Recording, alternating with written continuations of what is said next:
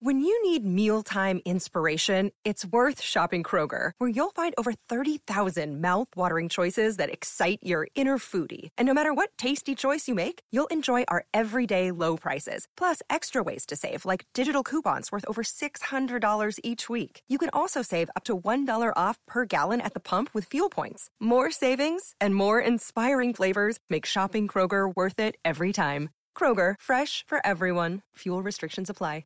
We've got Chad Wolf, who was former Secretary of Homeland Security during the Trump administration. He is now with the America First Policy Initiative. He's the Executive Director of the Center for Homeland Security and Immigration.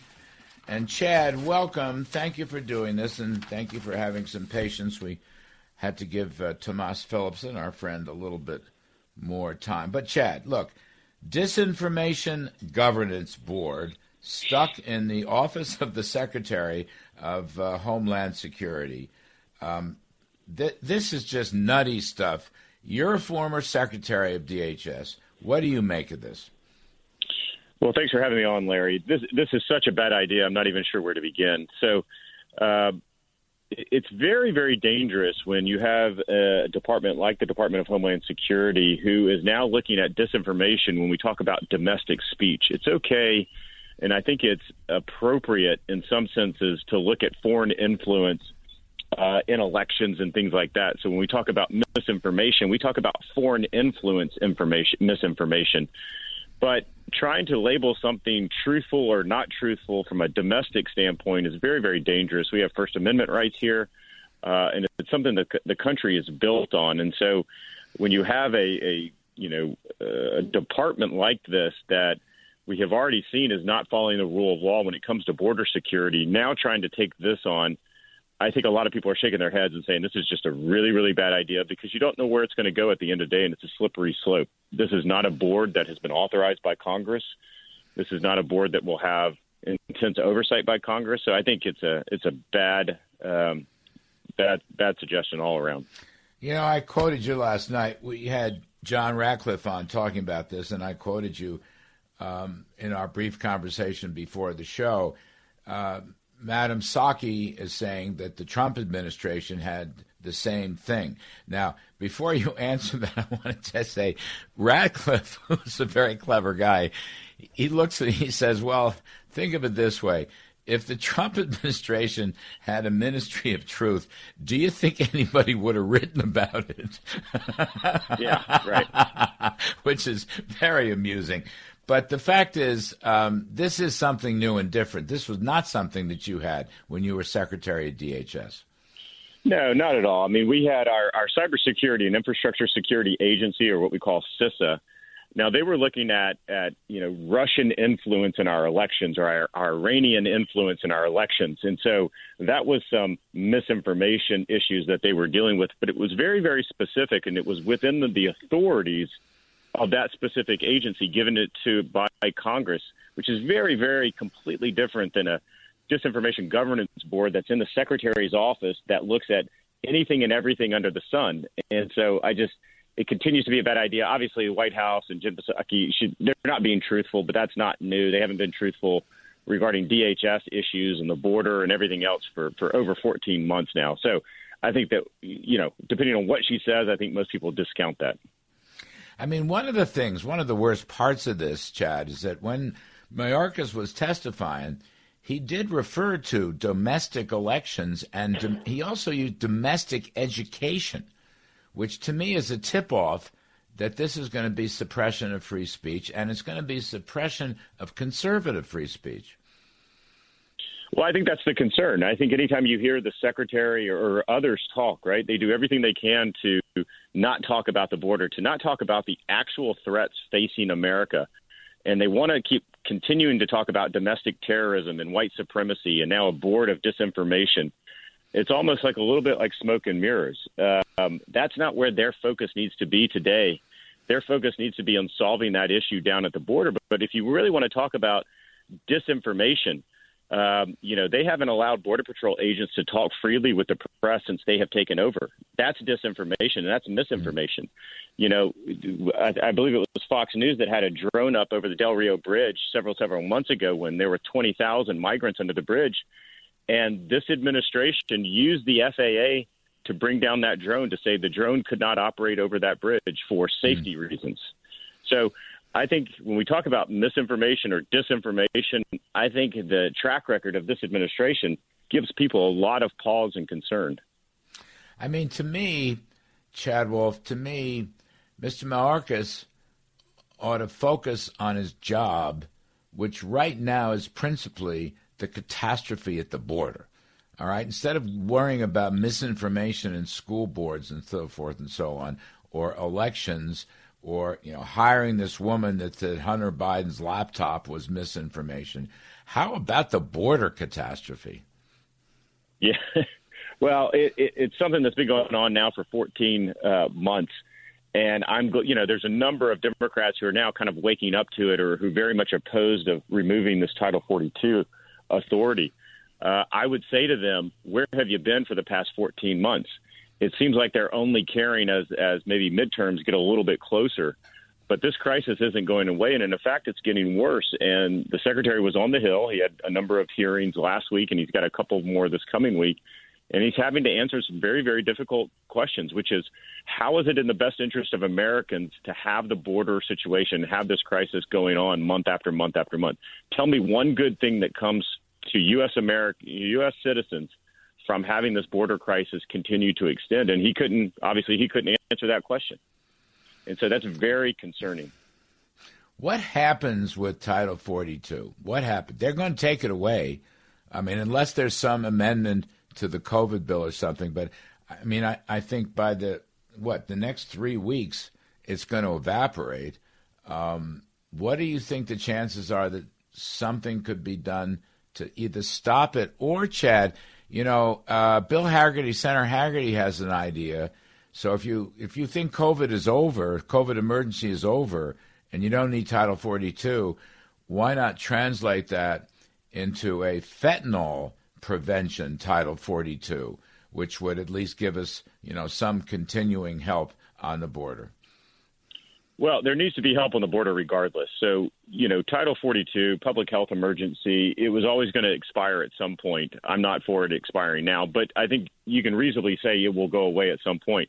So there's a couple of different things. There's one, Secretary Mayorkas should be doing his job, which is to say, if we remove Title 42, then let's put other procedures and policies in place under our authorities to do this. It's exactly what we did under the Trump administration.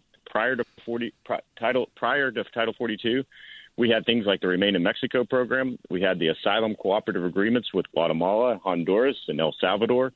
And we had other programs that were working, that keeping that border in check. Now, he's done away with all of those, and now they want to do away with Title 42. So you have to do something to bring deterrence back into that border regime, and they're not doing that. So I think most people look at Title 42 and say, this is the last thing that's there.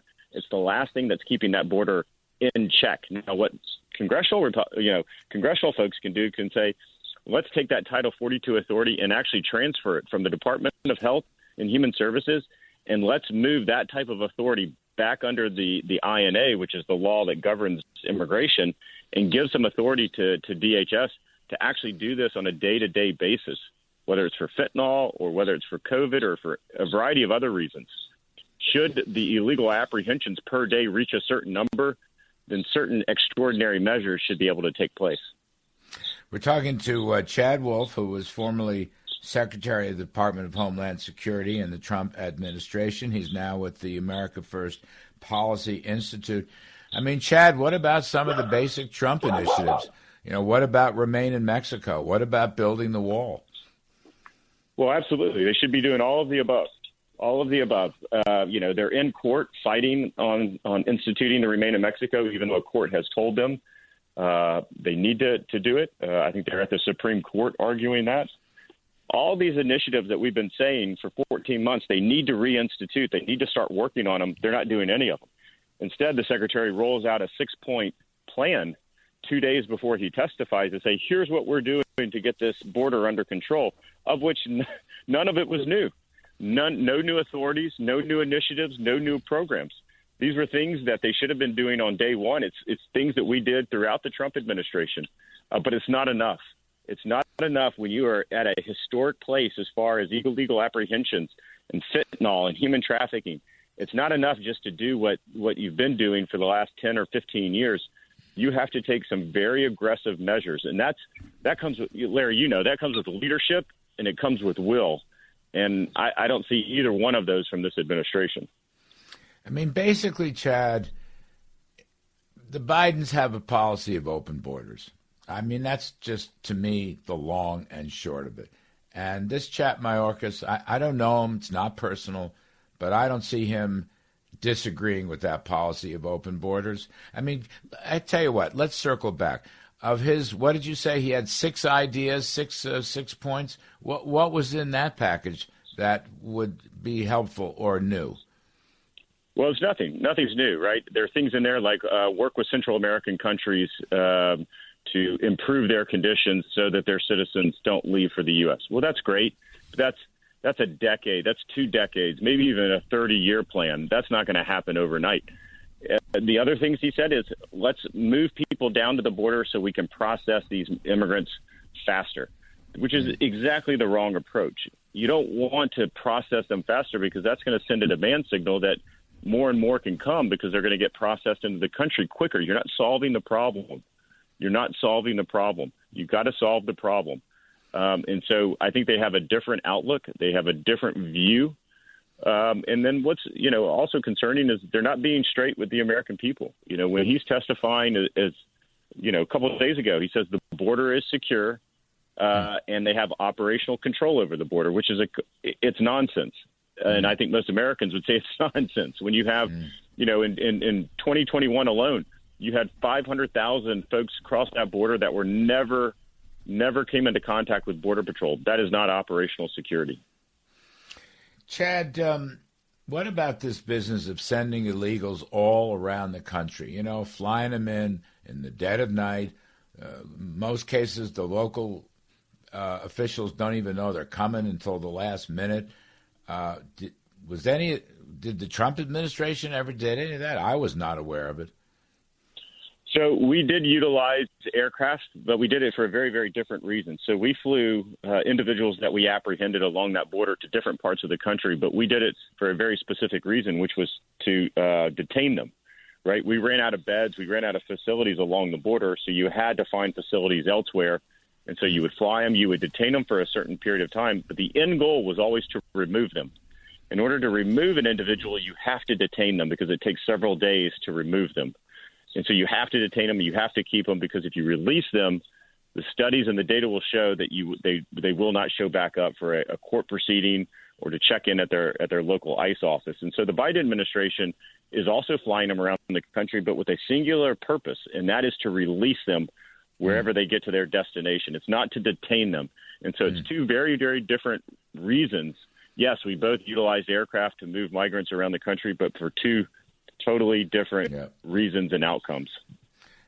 Got it. And more and more reports, Chad Wolf, that illegals coming across the border, some of them, more and more of them, have terrorist backgrounds. Can you speak to that? Yeah, I think that's a number that, again, the DHS put out, again, about a day before their congressional hearings, trying to deflect some of the attention. And it came to light in 2021, 42 individuals, what we call KSTs, known or suspected terrorists, 4 individuals on the terrorist watch list were apprehended on that southern border. And so this idea that there's not national security threats, that there are not public safety threats along that border is nonsense. And the administration does not want to talk about it at all. And so you have to think, if there are 42 known or suspected terrorists apprehended, when very few Border Patrol agents are on that border, how many get through? And that's the concerning part. Chad Wolf, thank you very much. Former Secretary of Homeland Security, now with the America First Policy Institute. Terrific stuff, Chad. We will talk soon.